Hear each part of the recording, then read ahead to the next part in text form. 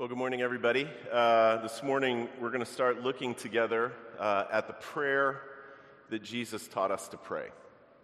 The church has called it the Lord's Prayer or the Our Father, and both the gospel writers Matthew and Luke record a version of it where Jesus teaches us how to pray it. And so for the next 10 weeks, we're going to look at a different part of the prayer. And we're going to do that really just for one reason. We're going to do that to help us to be able to form or to nurture the habit of praying. I would like us to form that habit if we don't have it, or nurture it if we do. So Luke tells us that one day some of Jesus' disciples were watching him pray, and when he finished, they said, "Hey, Jesus, teach us to pray." And Jesus' response was not to give them a lecture on the theology of prayer and how prayer works. He didn't tell them, we'll start by thinking really big thoughts, great thoughts about God, and see if that leads you into prayer. Jesus' response was very simple and immediate. He said, when you pray, say this. And then he gave them a prayer to pray. So let me just say right up front that we don't really learn how to pray by reading books about prayer or even by listening to sermons about prayer. We learn how to pray by being around people who pray and by praying.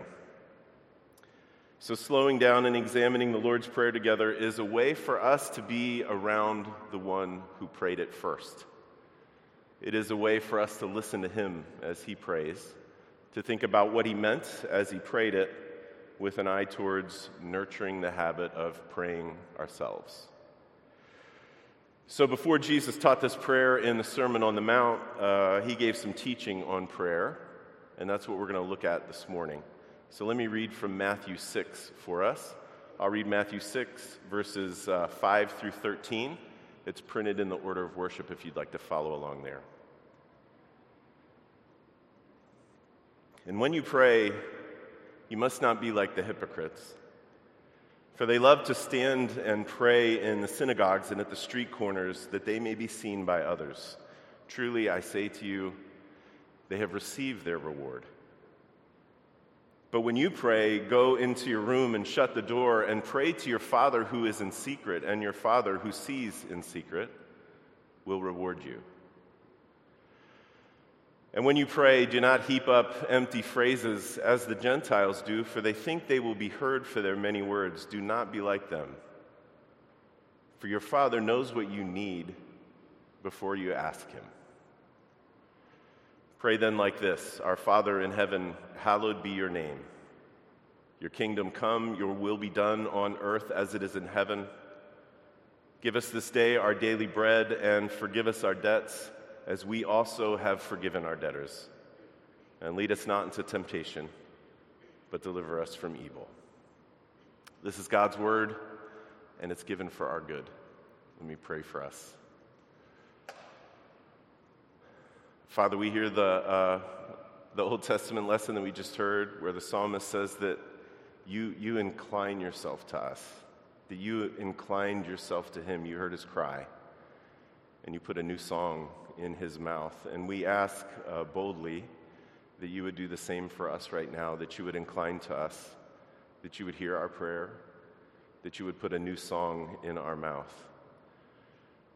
Father, we ask that you would meet us in this word and show us your love for us in Jesus, and we pray it in his name. Amen.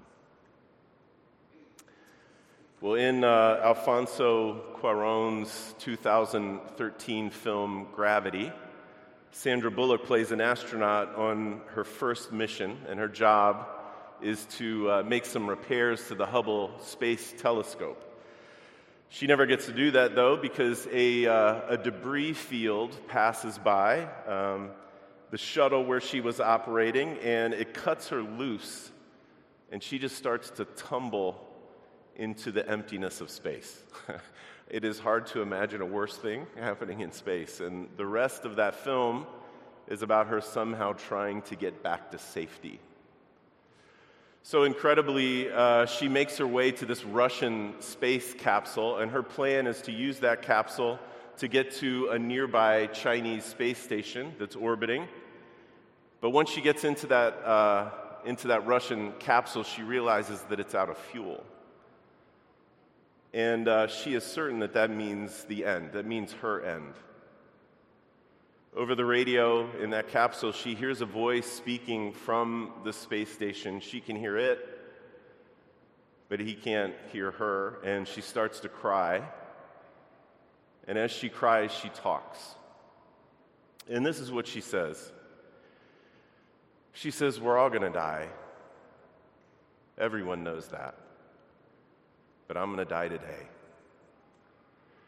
Funny thing to know that. But the thing is, I'm still scared. No one will mourn for me. No one will pray for my soul. Will you mourn for me? Will you say a prayer for me? Or is it too late? And it sort of dawns on you as she gets to the end and she starts asking those questions that she isn't really speaking to that voice. What she's doing really is praying. She's trying to make a connection. She is trying to be heard by something outside of herself. She is acting somehow on instinct. She is acting on the hope that she is not alone. And we are all made like that, church.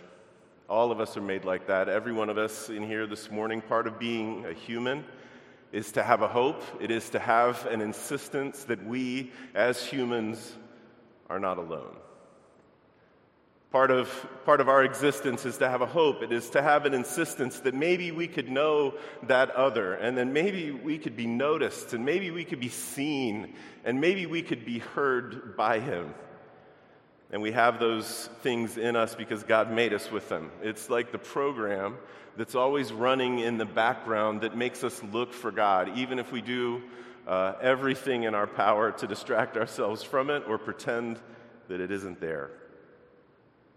It usually doesn't take anything drastic like being lost in space to look for God, to want to make that connection with him. Sometimes it happens in more everyday things, like just out looking at the moon, or when you hear that one song that you love and you don't know exactly why it is that you love it,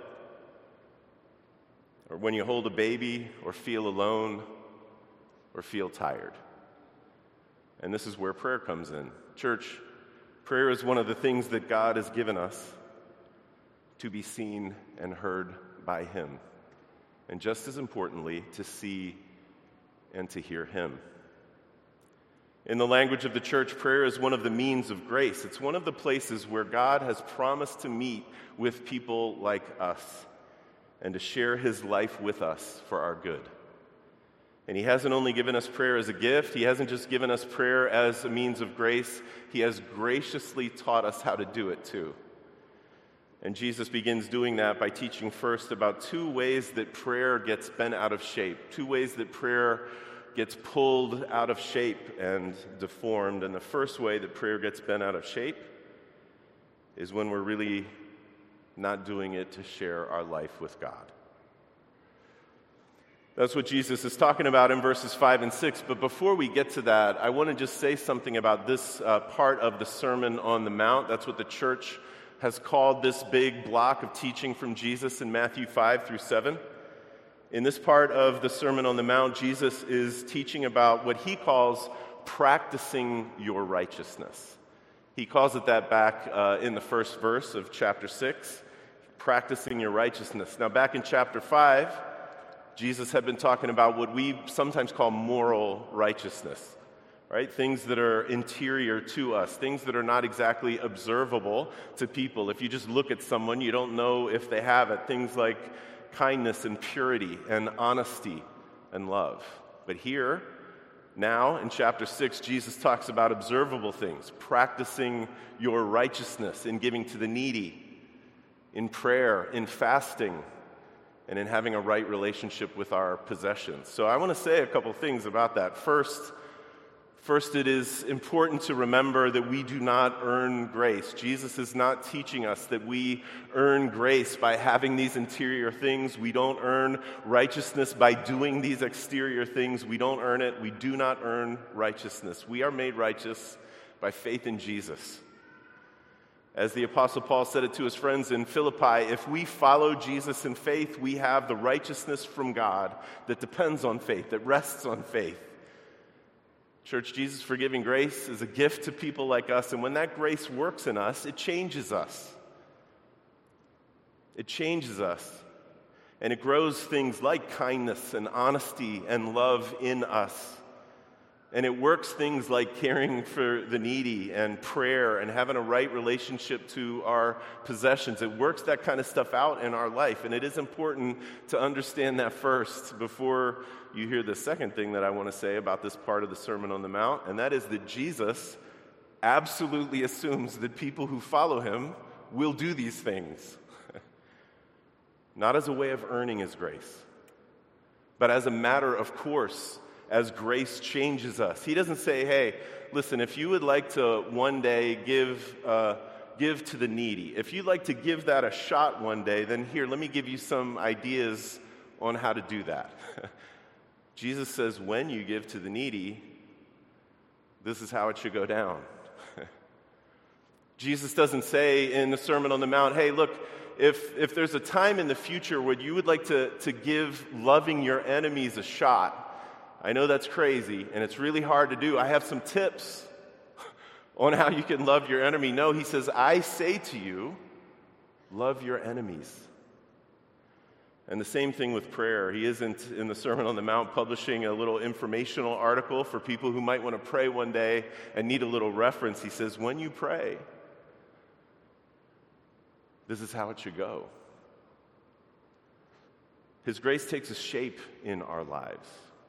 It always does. And our part is to put ourselves in the place of practicing what he tells us to do, of letting our habits be transformed by his love. Some of these the church calls virtues, some of these things the church calls disciplines, but whatever we call them, they are born and fueled by God's grace, and we should desire to see them in our lives as individuals. And we should desire to see them in the life of the church, our life together as a family. And prayer is one of them. So we get back to prayer, to the first way that Jesus teaches us that it can get bent out of shape. When you pray, Jesus says, you must not be like the hypocrites. For they love to stand and pray in the synagogues and at the street corners. That word hypocrite was first used just to refer to actors. It was the way that you just said an actor. But by Jesus' day, of course, that had morphed into a more pointed meaning. It became someone who acts or someone who speaks in ways that are intentionally opposite of what's actually going on inside them. Everybody knew what Jesus was talking about when he used that word. Maybe his hearers had a couple of hypocrites in mind when he said it. Now listen, standing to pray was pretty normal in Jesus' day. In fact, it looks like it was the way most people prayed, was standing. Scripture's filled with examples of people standing to pray, and it's clear that Jesus also stood when he prayed from time to time. Jesus also prayed a lot, and he prayed in public a lot, probably on the street corners. For sure, he prayed in the synagogues out loud where people could hear him. So it's not the mechanics that Jesus is warning us about here. It is the motive behind the mechanics. Why do the hypocrites pray like this? Why are they praying like this? Jesus says that they may be seen by others. And that's the problem. Prayer gets pulled out of shape when it's not intended for shared life with God. Prayer that's directed towards the eyes of others, towards the ears of others, it's something else entirely. Now, I have to say, I don't know too many folks that do exactly what it is that Jesus is talking about here. I mean, maybe we've heard some preachers do it. Lots of prayers that get depicted in pop culture are these kind of self-righteous prayers, but you don't see it out in the wild that much because we don't really live in a culture that values those kinds of expressions of piety. But the fuel behind it, the thing that caused it to happen, the thing that causes stuff like that to happen now, that's everywhere, including in your heart and in mine. It's one of those other things about being human. It's just true about humans that we want to be right, and we want to feel that we are right. And that's a good thing, because we have been made for that. That's how God made us. We weren't made to walk around. God never intended human beings to walk around feeling guilty or feeling ashamed or feeling incomplete or feeling lesser or feeling lost. That isn't how He made us. And so on our own, we'll do just about anything to regain that feeling of right. We'll do just about anything we can to try to restore that in ourselves. It's why we defend ourselves way beyond reason, why we defend ourselves way past where it makes any sense to do so. It's why we hate admitting that we are wrong. That's why we gossip. That's why we exaggerate the failings of others, because if someone's worse than me, then maybe I can feel a little bit more right. It's why we lie about our accomplishments. It's why we lie about our relationships. It's why we lie about what our job is actually really like. Because even if we can't feel right, it helps us if other people might think that we're right. This thing is what drives the deep, entrenched self-righteousness in our political life on the right and on the left, and all the heat, all the theatrical anger that comes with it. And the truth is, if we can be honest, if we thought people might buy it, if we thought people might think better of us, we'd pray long, loud prayers in the streets too. And this stuff poisons us, church. It makes us unstable. And it makes us unable to love. And the antidote to that is to remember. It is to believe with every part of who we are that we do not make ourselves right, and there is no one else who can make us right. Like we just remembered a few minutes ago, if we follow Jesus, to follow Him is to have the righteousness from God that depends on faith. We don't need to manufacture any righteousness on our own. We don't ever have to manufacture right or try to get right out of someone else as if we ever could. We can open up our hands and we can drop all that stuff, all the stuff that we do to try to manufacture our own rightness. And it's killing us anyway. It's hurting everyone around us. And Jesus' death and resurrection and ascension for us mean that we have all of the rightness that we will ever need because He has given us His. And that's the truth, church. That is the good news. And do you know one of the places where you're going to hear that good news again and again and again? Do you know a place where the Spirit frequently uses to say again and again and again, you are a daughter of God? Do you know a place where the Spirit says again and again to you, you are a son of God? Do you know where our wills and our habits will be strengthened and changed to cling to Jesus' rightness and not manufacture our own? I'll tell you where, in prayer. In prayer, church. Because prayer is where we experience shared life with God. Prayer is one of the places where He reminds us who we really are and what He has done for us in love. And so, of course, that's why Jesus says that the antidote to self-righteous pseudo-prayer is to get off the streets and do the real thing behind closed doors. Shut the door and pray to your Father in secret, Jesus says, and your Father who sees you in secret will reward you. Jesus doesn't say what that reward is, but my guess that it is as varied and as intricate and as beautiful as all of the stuff that people like us might need from our Father. I don't know what you need from Him. I'm not sure, but I am sure that we will find out in prayer. And that leads directly to the second way Jesus wants us to know that prayer gets pulled out of shape. Prayer gets pulled out of shape when we do not really believe that the Father means that good for us, that he will really do this when we pray. Don't heap up empty phrases like the Gentiles do, Jesus says, for they think they will be heard for their many words. This was pretty well-worn stuff in Jesus' day, in this culture that he lived in that was lousy with capricious, mercurial gods who loved to withhold. You never knew which one to pray for or to pray to for whatever it was you needed, so all you had to do was scramble and run around scared and cross your fingers and hope for the best. Martial, who was a first-century Roman poet, summed it up when he offered this advice to people who wanted to get something from the gods. He said, "Let each one wear himself out with his petitions." Just wear yourself out. Pagan folks didn't pray that way because they wanted to. They prayed that way because they thought they had to. Because they thought that's the only kind of prayer the gods who are out there will listen to. But what if there was a God who meant good for you? What if there was a God that you didn't need to trick into listening to you or manipulate into hearing you? What if there was a God who made you for a shared life with him? A Father who knows what you need before you even ask him? Well, then we could talk to that God with simplicity and with open-heartedness. We could talk to a God like that with childlike trust, with faith. And I probably don't need to tell you this, but I'm going to anyway. We will constantly be frustrated in prayer if we approach it any other way than that. And eventually we might just stop trying.